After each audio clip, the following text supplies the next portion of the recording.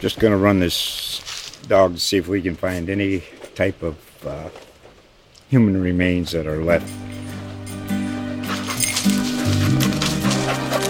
Listen to Where Secrets Go to Die, The Disappearance of Derek Hennigan. From the Detroit Free Press, a new podcast set in the woods of Michigan's Upper Peninsula. Available on Apple, Spotify, Freep.com, or wherever you get your podcasts. Hello, everybody, and welcome to another episode of Cape Sports Now, the Cape Cod Times only sports podcast discussing all the sports across Cape Cod. I'm Steve DeJarian. Wow.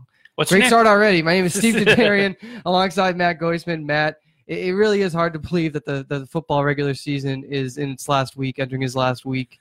Really just seemed like we just got started, but, still plenty of football to be played. Absolutely. And this week we have 3 league championships, which is pretty cool. We have Falmouth is at Nauset at 7 p.m. That's the Atlantic Coast League Championship. Barnstable is at Dartmouth at 7 p.m. on Friday. That's the Old Colony League Championship. And then on Saturday, Upper Cape faces off against Old Colony, and that is the Mayflower Athletic Conference Vokes Small. I believe that's the division they're in, championship as well. So we have 3 big league games. We got some other matchups between teams that have already won league championships. We've got a huge D7 show rematch of the last year's state semifinals.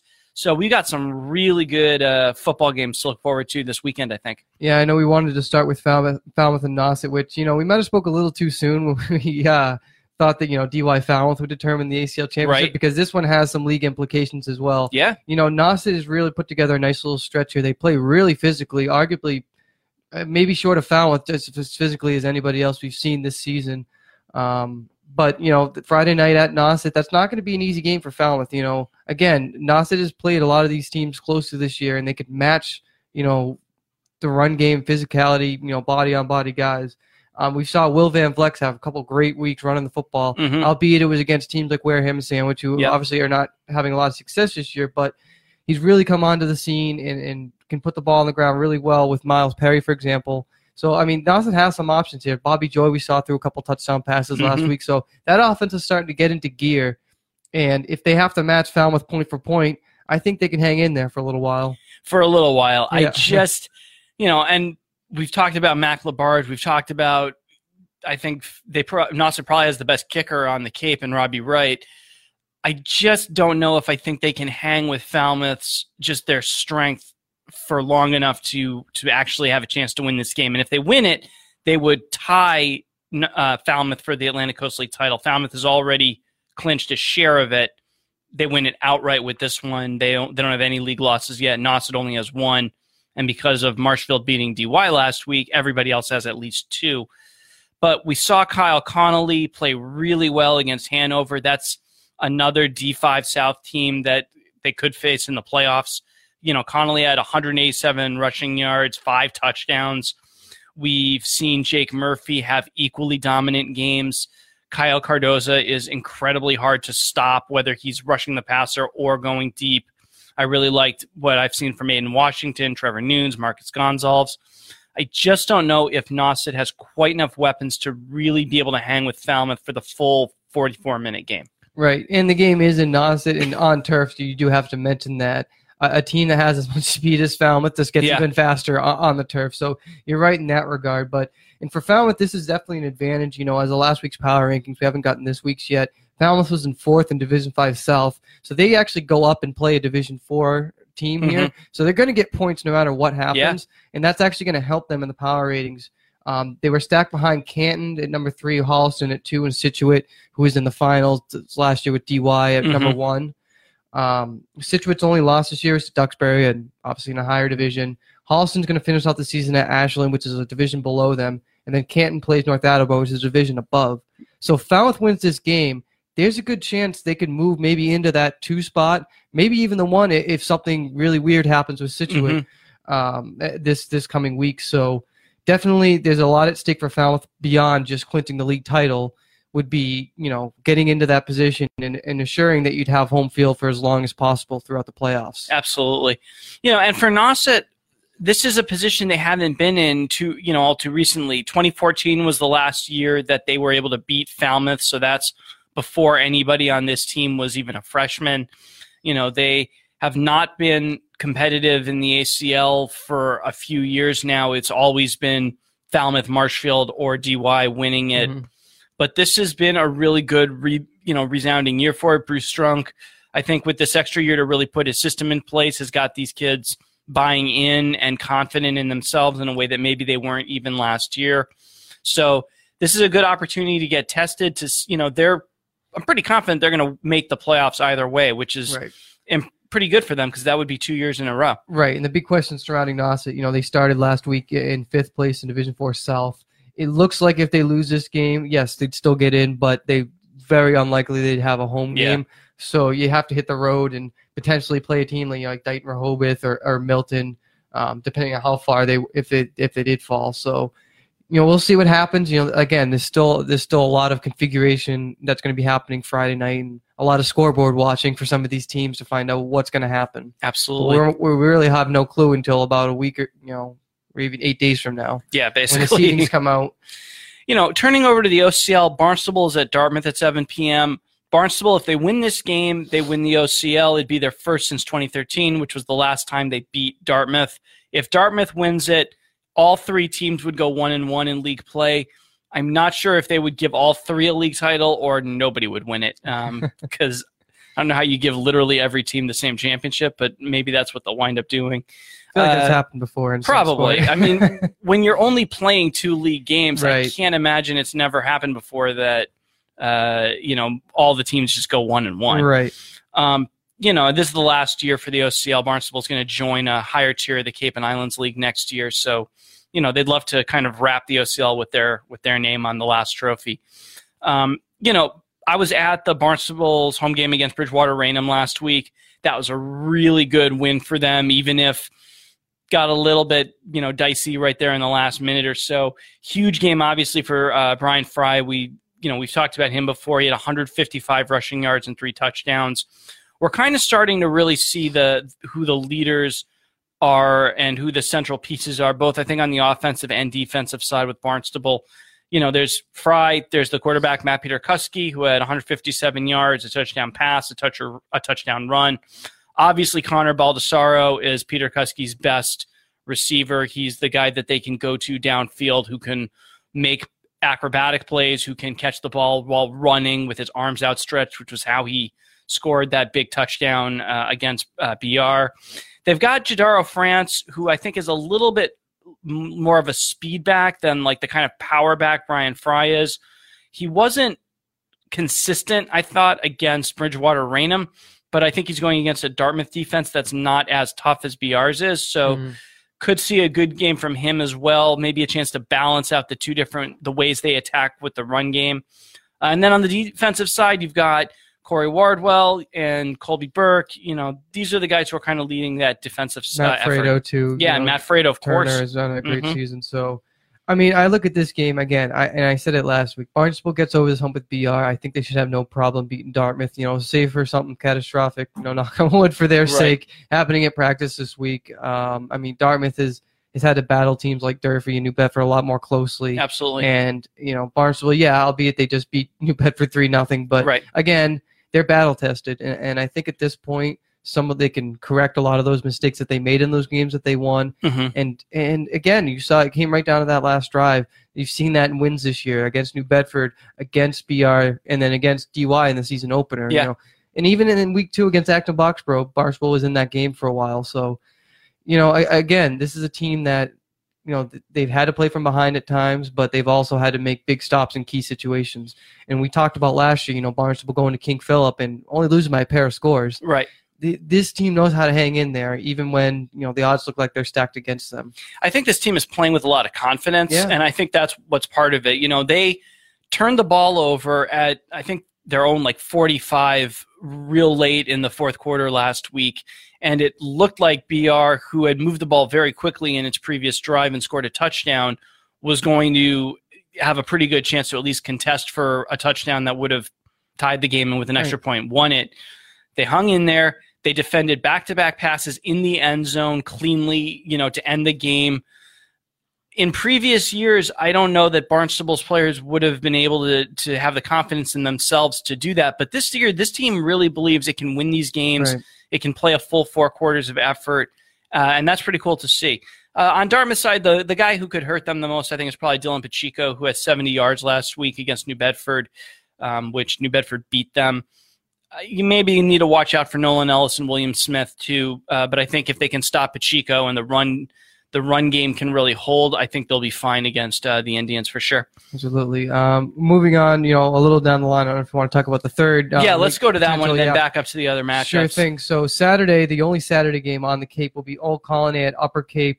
Upper Cape got back on track this week with a dominating 41-0 win over Blue Hills. Mm-hmm. But they're going to have a tough test against 4-2 Old Colony. And the Rams really need a win here if they want any chance of hosting a Division 8 playoff game. Otherwise, it might be looking like they might be heading to St. John Paul too, which ironically might be right down the road at Mass Maritime. From a travel standpoint, that's good. From a match perspective, it's not. But there are a team like West Bridgewater. That means you'll probably get a lot of fans. Yeah, but the good news is Rams are home for this one, and they've gotten some really good performances. Obviously, Jazari Salim, who we've mentioned in the past, but Cameron Glover really becoming that kind of guy who can make plays really in both phases of the game. He has good hands, he can catch the ball as well, coming out of the backfield. And Drew Brightman, we've mentioned too, is a great wide receiver. So all these weapons that Thomas Sign has done a good job running the offense for sure. I mean, again, these guys are playmakers, and I think that if the offense can get clicking, that they can win this game. Because if it's a low-scoring game, I don't see Upper Cape's chances being good in this one. I would agree with that. I mean, Old Colony. So Upper Cape has already won the MAC, the Vokes Small title, or a share of it. They've got no league losses. Old Colony has won because of Cape Tech's kind of upset. So if Old Colony wins this, the two would share the title. If Upper Cape wins it, they'd win it outright. Mm-hmm. With the Cougars, the guys you got to watch out for, Kyle Schultz, he threw for 112 yards in Week 6 against Bristol Plymouth, which was a loss. Matt Bumpus is probably their best receiver. He had 5 receptions for 89 yards. You had Philip Proctor running for 44 yards. Proctor and Daniel Lawrence are good at recovering turnovers. They each had a fumble recovery last year. So those are the guys that they need to stop. Bristol Plymouth was able to keep down Old Colony pretty effectively. So if Upper Cape can somehow match that, they got a real shot to win this one. But I agree that it's probably going to come down to guys like Salim and Glover doing what they've been doing most of the season. But certainly a nice turnaround for Upper Cape. They took their licks in Week 1 against Bourne, and then obviously coming off of last year where they struggled. People forget it wasn't that long ago where Upper Cape was coming off a Vogue Bowl title. Yeah, that was 2016, and then 2 years basically ago. The entire team graduated. Right. I mean, they lost, I think, 22 seniors, which is everybody. Now, and as we've come to find out, Division 8 has really a list of haves and have-nots. There's a large gap in between the teams that are really good and haven't been so good. So I think D7 is, you could probably say the same and thing. It's funny that Upper Cape might be the exception because I feel like they have that middle ground somewhere. But again, good turnaround either way. Certainly an improvement from last year. In terms of the non-league championships, I think the biggest game we both agree, or at least the one that may be the most predictive of what's to come, is Mashpee at St. Mary's. That's Friday at 7 p.m. at Manning Field in Lynn. That's a rematch of last year's Division 7 state semifinals. Obviously, Devon Ford led the Falcons to a win in that game, and then they went on to beat Blackstone Valley in the championship for their third title. So, Mashpee is undefeated. They are number 1 in D7 South. St. Mary's is third in D7 North. So, again, this could be a game we could see a rematch of later, in late November. Mashpee, you were at that game against Hull. They kind of put that one away pretty quickly, which I'm sure is what they wanted to do. I mean, the number that jumps out to me when I went back and tallied it all up, I mean, they ran 15 plays on offense and scored 34 points. And I mean, honestly, it was 3 offensive plays, if you're not including the 2-point conversions and the kickoffs. Right. I mean, 3 offensive plays, they had 14 points. Mm-hmm. I mean, they were uber efficient in this game. Obviously, taking the opening kickoff back by Devon Ford will help that.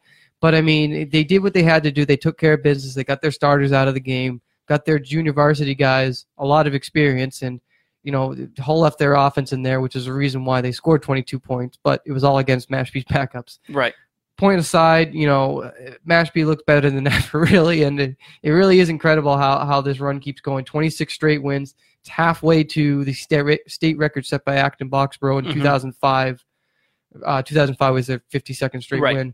But, just the ability to spread the ball around and on special team, which is something that, talking to Matt Treveri after the game, said he's been okay, been a little lackluster, but Cam Kurgo and Devon Ford. Well, Devon Ford had 2 kickoff returns in that game. Cam Kurgo had one the week before, so that's 3 kickoff returns in 2 games.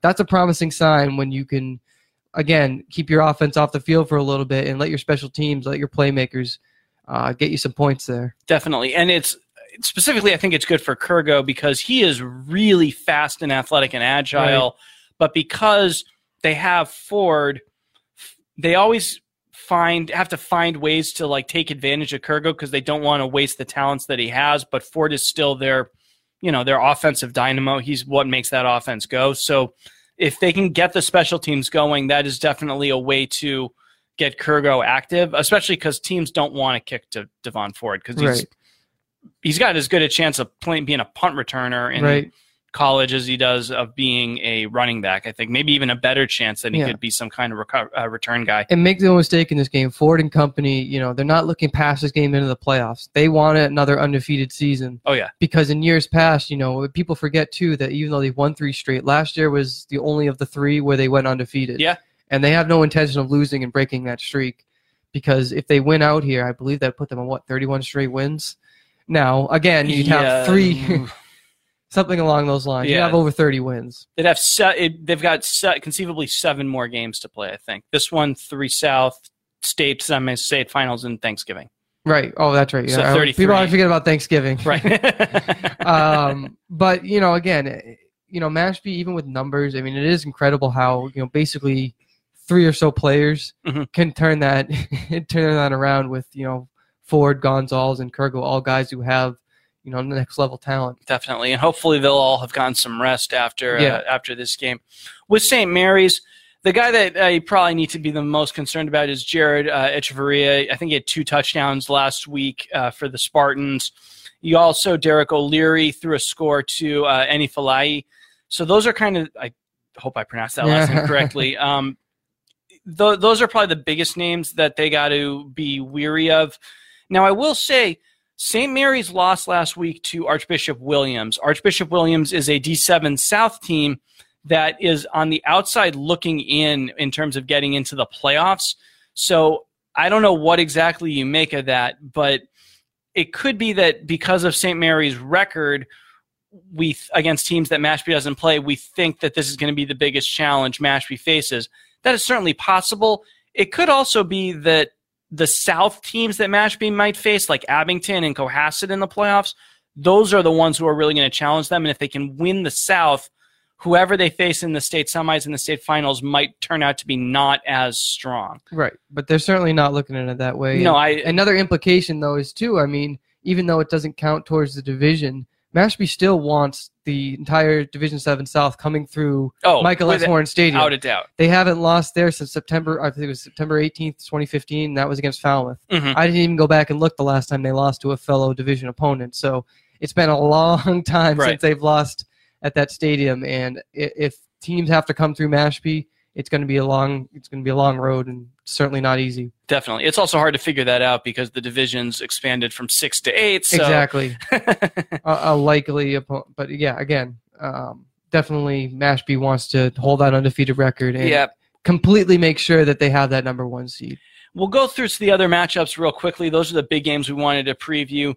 Nantucket is at Southeastern on Friday. That's an early game. That's a 3:30 p.m. game. The thing that I find most interesting about this is that this is a battle of Mayflower division champions. The Hawks won the vocational large title. The Whalers won the comprehensive division. So nice matchup there. I don't know who we think is going to win, but this game does not have the same implications that some of the other games Nantucket has played, but they've definitely looked a lot better since Devontae Usher came back. Right. And correct me if I'm wrong. I mean, Upper Cape, I think, beat Southeastern in week 2, right? Is that the same team? Yeah, that sounds right. It's definitely the same team. I'm going to be honest here. I mean, look, if Upper Cape can handle Southeastern, I think Nantucket can handle them no problem. Too. I think they have a lot more playmakers, a lot more speed guys, and we've looked at Devontae Usher, had an outstanding week, an 87-yard touchdown run, plus quite a few good punt returns, too, and we just came off mentioning special teams.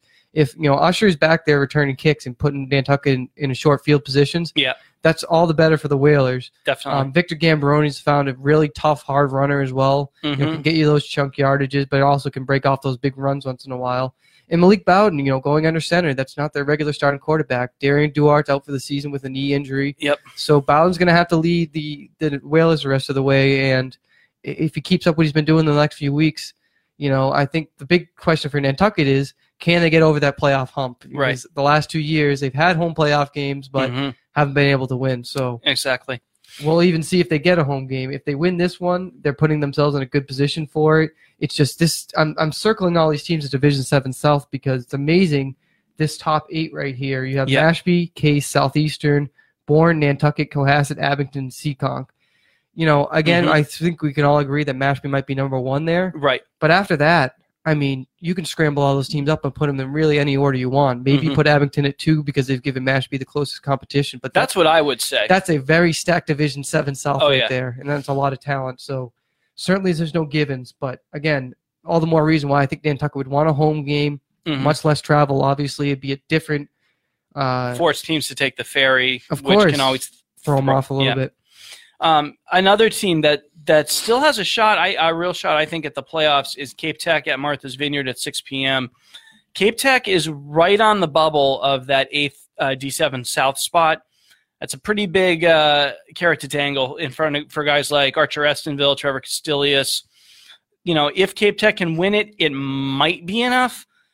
But they got to shut down Ivan Shepard and Tristan Scheller for the Vineyarders, who I think the playoffs are kind of a little bit beyond what they can get at this point. So they'll be looking to just beat some non-playoff teams in the last few weeks and at least have a better finish to the season than last year. Well, the good news for Cape Cod Tech is really the only other team on that bubble in Division 8 South looks like Millis, which is obviously, multi-time defending champion. Right. Obviously, they've taken a bit of a step back this year. But again, the holes behind them, Blue Hills, a team that Cape Tech beat, I think that basically they win, they're in. Depends how Upper Cape does as well. I'm sure they'd want them to lose, which gives them a better chance to slide up a little bit, even though Upper Cape owns the head-to-head matchup. So, again, there's a lot of scoreboard watching, but, again, you got to handle this game. And, honestly, I think Martha's Vineyard's due for a win here. Haven't won since the opener. Yep. I think they've played really well in certain times this year. Just not consistently. They haven't put 4 quarters together, and Coach Don Herman's told that to us. They need to put together a full fourth-quarter game. I think against Cape Tech, that gives them a good opportunity. Guys like Tristan Scheller, I think, are really due for a big breakout game. I agree. Cape Tech, I think their biggest issue has been penalties. I think penalties have hurt a lot of their drives, have cost them some touchdowns, and if they can play cleaner, they got a real shot to win this one. We'll turn it over. Sandwich at DY, turns out not a lot to say about this game. DY, that loss to Marshfield kind of took them out of contention for the ACL. Sandwich would love their first win, but I don't really see it happening this year. And DY kind of needs this one to make sure they can get back to the playoffs and at least have a chance to defend their state championship. Right. I mean, basically DY is simple. You win, you're in. And if you don't, I think you're still in, but you're really not putting yourself in a good position because having to go to – maybe you get a little bit of juice if Falmouth sneaks into the number 1 spot and they get a rematch and another shot. But I don't think that's likely. I think it's more likely that DY would have to head somewhere north like Holliston or maybe even Canton, which, again, it's not going to be an easy matchup. But, there's always kind of that intimidation factor. Paul Funk, generally speaking, over the years has his teams ready for anything. Sure. So, and there's certainly, Peyton Doyle didn't go anywhere. They still have plenty of talent. Still have Jeffrey Jamiel, still have Darian Thompson, so, Juwan Phillips. That's a team that you don't want to match up with in the first round because you'd definitely be upset prone. But DY has really struggled on the road this year, and it's really hard to figure out why exactly that's happened. I still think it's the lack of a really complementary running game to their passing abilities. Payne Doyle can run, but they do not have that really good running back to balance out the carries. Well, Thompson's shown flashes this year. And he's very quick, but he's not consistent enough. No, he's not. It's not just it's just he's not Bobby Evans, right? He's not. Not a lot of people are. Right, he's not Brian Fry or Michael LaFrange. These really good. Right. He's not Devon Ford. These pure running back kind of character. I think Darian Thompson's best skills are as a receiver and as a defensive back. And then you look at Sandwich, again, obviously they're going to want to get a win at some point, and it's tough because on Thanksgiving you play Mashpee. Yeah, I think their best chance to get a win is going to be in the non-playoffs, the week 8, 9, and 10 games, which are all going to be against. I mean, they honestly might wind up playing Martha's Vineyard. So right, I'm sure they can get a win somewhere, but again, we'll see what happens. Looking at Apponequet at Bourne, which could be an interesting thing. Speaking of Division 7 South, it was a great comeback by Bourne. They just didn't have a good first half, and they couldn't make it up in a 19-16 loss to Seekonk. Bourne still does have plenty of room, to move up here. But, interestingly enough, if they did fall to number 8 and ended up with a battle of Mashpee, that'd leave an interesting matchup between cousins Kendall Rose for Mashpee, who's been out for a few weeks, and Spencer Rose, who's had a tremendous season for Bourne, with his play on both sides of the ball. So, interesting league matchup here, but, again, we'll see what happens with Bourne. Definitely. That would be a cool game to see Bourne versus Mashpee, to see how each team would handle each other's style, because Bourne is a team that likes to spread it out. They like to throw it. James Cahoon is very confident in his third year as starting QB. So if they do wind up facing off, that would be, I think, an exciting game to cover. This is a matchup between teams in different divisions of the South Coast Conference. Right. Bourne, their loss to Seekonk means they're going to finish third in the league, I think. So, they've played Apponequet sporadically over the years. So that's a game that Bourne would like to win. I think it's going to be challenging. A game that I think Monomoy should be able to win, but I don't know if it's actually going to be enough for them to get into the playoffs. They are at Keefe Tech at 7 p.m. That's, I think, at Framingham State College. Keefe Tech for a long time was part of a co-op with Marion High School. Marion closed last year or 2 years ago. Last year, I think. It was last year, yeah. And so now they're a completely independent team. I think they're going to join a new conference next year. They are coming off a loss to Kip Academy, which is a charter school in the middle of the state. It's a nice chance for the Sharks to win their finale, but I think even with the win, they're probably not going to get into the D7 South tournament. Yeah, and again, a crowded Division 7, there's really not much you can do to fight in there. Seekonk does play Dighton Rehoboth in the final week, which could be a challenge, but again, I think Seekonk would still end up with more points, even if Monomoy was to win and Seekonk was to lose that one. Definitely, and then the last game is St. John Paul, second at Austin Prep at 7 p.m. Austin Prep is based out of Reading, Massachusetts. So this is a game for second place in the Catholic Central Small. Clearly, Pope John Paul is the best team in that conference this year. They really kind of took it to St. John Paul, took it to the Lions, I think. So this will be a chance for Darren Katzif, Mike Sakovich to get the offense back on track as they head into the playoffs. Yeah, it's been a couple of tough sledding for the last couple of weeks for the Lions. I think they kind of come down a little bit from where they were before. But again, as I wrote here, Katzif, I think he's going to have a good chance to break out here. It's just tough going on the road against a team that, can hang in there. Austin Prep beat Lowell Catholic pretty handily, whereas St. John Paul beat Lowell Catholic by less than a score. So won't be easy for the Lions, but again, they should still be in a playoff game, and they should still get a home playoff game, even if this one doesn't go their way. Cool. You want to hit some non-football? Yeah, let's do it. I wanted to mention because we don't get to talk about a lot on the show, is cross country. Sure. Big meet this weekend, arguably the most popular in the state with the McIntyre Twilight meet at the Cape Cod Fairgrounds in Falmouth. You covered this, I believe, a couple years ago. 2 years ago. And being there under the lights obviously is an exciting prospect, and people run really fast, as Jim Hoare said. But what is it about the atmosphere there that just makes it different from everything else? Well, it's the layout. In most cross-country races, a lot of times you might start and there'll be people like at the track cheering for you, and then you basically run off into the woods for a while and you're just by yourself with the other runners, no coaches, nothing. Here, the entire course is basically contained in the fairgrounds, so there are fans set up everywhere. So you have people cheering for you for the entire 5K race. The ending bit of it takes you through a barn, I think literally a barn, and then you come down this paved road, and all of the teams have set up their tents on both sides of it. So everybody, because there's 3 races, there's 4, there's freshman, sophomore, JV, and then varsity. So a lot of runners are just going to be in those tents recovering preparing during your race, and they're all going to be cheering for you. So it's just this wall of sound that if I had ran cross country in high school, my conditioning was crap back then. I would have loved a race like this. I mean, I can't imagine having more fun than running through a race of people cheering for you. Right. No, it really is exciting, speaking as a former runner. But, there's a big change this year. It's going to split into 2 days now with Division 4 and 6 competing Friday. I have that right? 4 through 6, yeah, which is every team except Barnstable, it's basically. It basically turns it into a small school versus large school. Yeah, that's what they're calling it. But, DY will race Friday, Sandwich, Nauset, Bourne if they send people to Sturgis schools, all of the local cross-country teams. I think the Vineyard is going, except Barnstable. Barnstable will go on Saturday. Right, and, the thing about this race, too, you almost wonder why there aren't more of these, first of all, too. It's it's really a unique opportunity. Mm-hmm. But, you look at last year, you saw – really thrilling finish with the Nauset girls specifically, winning the team title. But not only that, but Matticat Nobley going head-to-head with Grace Connolly, I believe, right down there. Yeah, I think so. Oh, no, was it Grace? No, sorry, it was a different girl.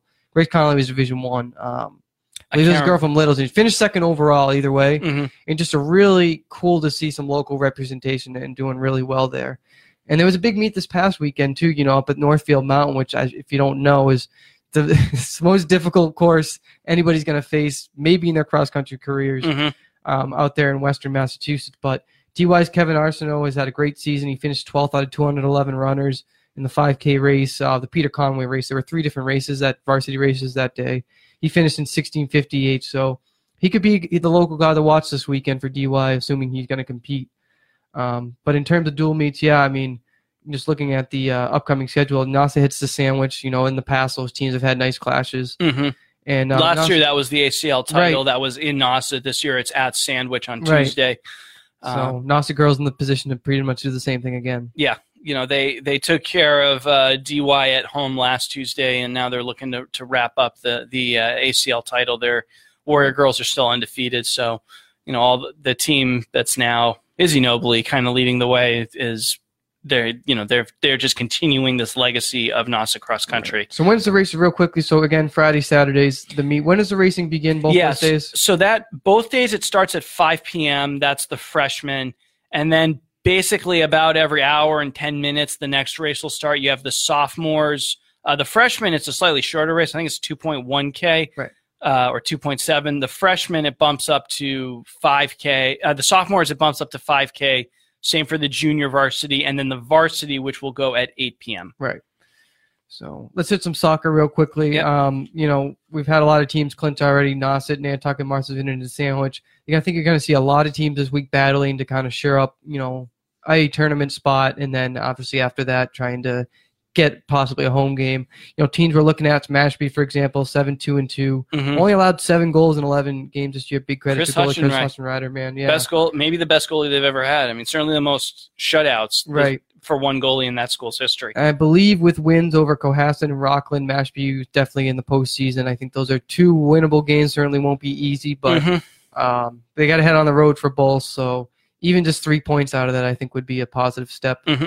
Monomoy, same thing. They had a really tough slate this week at 7-5-2. They got to visit Martha's Vineyard, which is obviously one of the highest scoring teams on the Cape, or I should say in the Cape and Islands. And then they got to host Sturgis West, which just knocked off Martha's Vineyard over the weekend. So definitely a tough slate for Monomoy, but if they can get a few points out of there, I think they're going to be looking good for the postseason. A couple good matchups, though, coming up, though. Sandwich at Nauset, a rematch, 7 p.m. Thursday. We talked about it last time, is that Sandwich was able to hang in there with Nauset for a little bit, just came down to a few set pieces that ended up making the difference. Yep.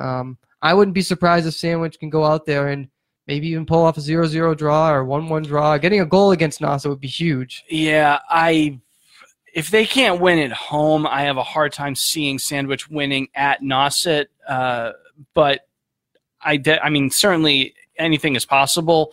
I I think it's more likely we're looking at another 2-0, 3-0 win. Nauset plays very well at home. Right, but I think Sandwich as a team, which we talked, I think it was last week or the week before, has a real good chance, I think, of making a playoff run. They played a lot of difficult competition this year and shown that they can hang in there with some of the best. Yeah, and they're a lower division than Nauset, so that's one team they don't have to worry about. They got a playoff win last year, which is huge. I mean, a lot of people don't realize that that's usually when you can upset a team in the playoffs the year before and you come back with a lot of that same talent, that's a big motivator for the next year. I completely agree.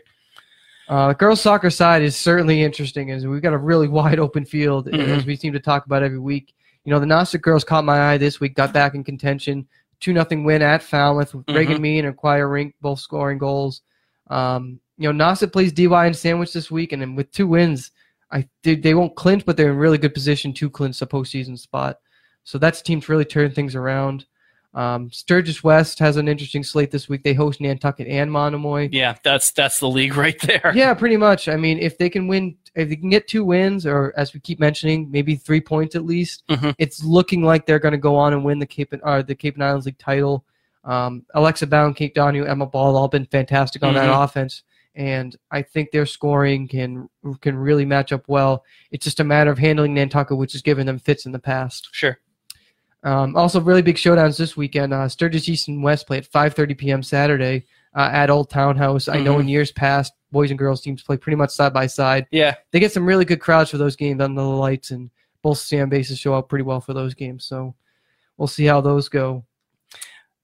Over in field hockey, we talked about Sandwich getting 0-0 ties. Sandwich field hockey put up a pair of 0-0 ties at home last week that at least held off DY for a little while. Sandwich tied Falmouth 0-0 and then tied DY.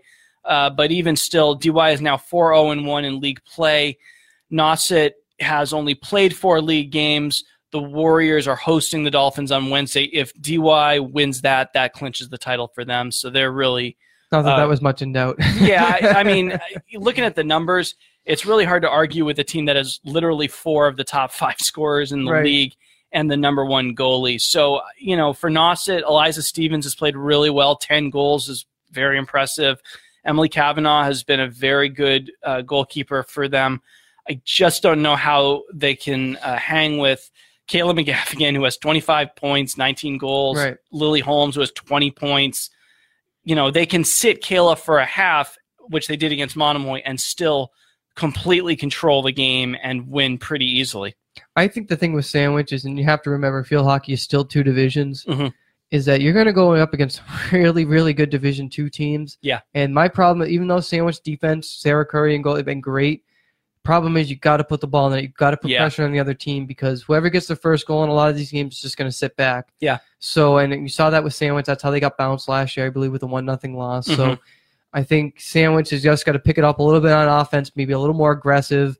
I know there's a lot of young players out there, but Sandwich is going to need to get some wins. Ties won't necessarily be enough to improve their playoff spot and get them a chance to make a run at things. Team I've been impressed by is Barnstable this year. 7-3-2. They play in Division I, obviously. They have a rematch with Dartmouth Tuesday after the teams played to a scoreless tie last weekend.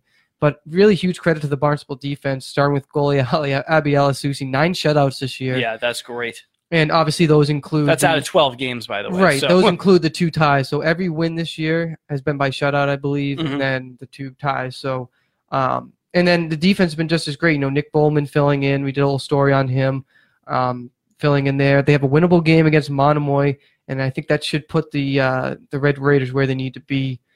But speaking of Monomoy, really interesting schedule this week. They play 4 times this week. Yep. Supposed to host Bishop Fang today. They're at Sandwich tomorrow, Tuesday. Obviously, those teams has played.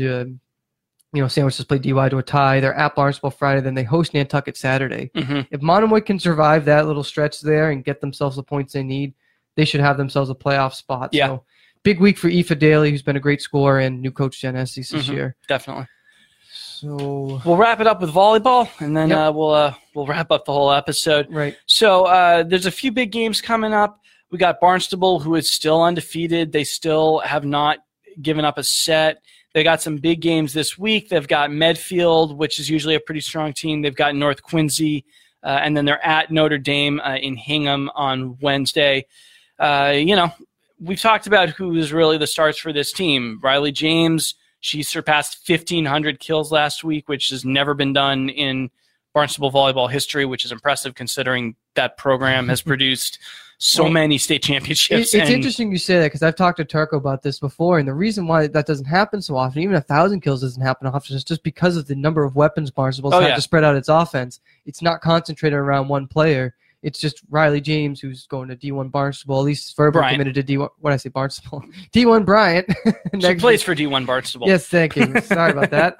Too many B's. Yep. Anyway, it's just an exceptional player, and I think Turco would have no problem making that concession. Of course, Ingrid Murphy's been outstanding. She's had a great season. And her, James's sister, Tegan James, has been an outstanding setter. Is just a freshman and has maybe just as much potential to grow into a player just like her older sister. Yeah, I mean, she's got 500 assists as a freshman who didn't play all that much last year. Just as a bit of a comparison, so born Sarah Sullivan is a senior, and she didn't get her 500th assist until earlier this season. Right. Bourne, by the way, they're having a big fundraiser at tonight's home game. If people want to check that out, Bourne obviously also still undefeated. I believe they're playing Wareham, I think. And the money raised from the game is going to go to the Happy Hope Factory, which produces gift baskets for they're based in Pocasset. They make gift baskets for kids who are like hospitalized with life-threatening or chronic illnesses. So that's a fundraising project that they kind of came up with on their own. So if people want to go check that out, it should be a good game and certainly a good cause. Right. Nice little tribute also, too, you mentioned in your high school notebook this past weekend of the playground that's dedicated to St. Mary's Church for Olivia Brote, obviously former Barnstable volleyball player, died of cancer. I don't know if you've gotten a chance to go by there or not, but there's a nice plaque there apparently honoring Brote and just a nice little thing in her memory, But back to the volleyball side, Barnstable's got a nice little stretch here at Medfield, as you mentioned. They host North Quincy, and then they're at Notre Dame Hingham on Wednesdays. 3 games in 3 days, so certainly a long stretch. But Barnstable still hasn't lost a set yet. And would be interesting to see how long they can keep that streak going for. For sure. Notre Dame especially, I mean, that's a traditionally strong D2 team. So, right. Small school volleyball, a team that's really caught my eye too this year is Nantucket. 7-3, a really young program. And has really put together a nice season. Setter Sarah Anderson, outside hitter Malika Phillip, and junior libero Anna Leary. They're among the players who have really got this team heading in the right direction and really beating the teams they're supposed to. They have a couple really tough matchups this week against the same team, Sturgis East. So they host Sturgis East at 5:30 p.m. Tuesday. Sturgis East already in the playoffs, defending Cape and Islands League champions. And then they go to Hyannis on noon Saturday for another matchup against Sturgis East. So, hey, maybe Nantucket could sneak in there and steal one from Sturgis East. That'd certainly be a nice sign and a program victory for the program. Sure. In terms of golf, last sport, we got the South Coast Conference Championship on Thursday. That's at the Bay Point Club, so we'll see what Bourne can do there. And then the Cape let me try that one more time. Yeah. The Cape Schoolboys Tournament is Friday at 9 a.m. At Yarmouth Port. So nice chance to see just the local teams all go against each other and see who comes out on top of that. It's getting cold now. I don't know if this is the time I want to be playing golf, but that's just how the year works every year. So best of luck to those guys and gals, because there's a couple girls who play golf around here too this weekend. Definitely. So I think that'll do it for this week's episode of Cape Sports Now. You can find this episode and previous episodes at CapeCodTimes.com/Cape Sports Now. You can also find these videos at our Facebook page. Just search for Cape Cod Times. You can download our episodes through the podcast app, through Apple and Android products. You can get sports updates from our sports department Twitter feed, which is at SportsCCT. And we are also on Twitter individually. I am at Matt Goisman, CCT. That's MattGoisman, And I'm at Steve_Derderian, last name Derderian. Matt, have fun this week covering games. Yeah, and we'll talk to you all next week.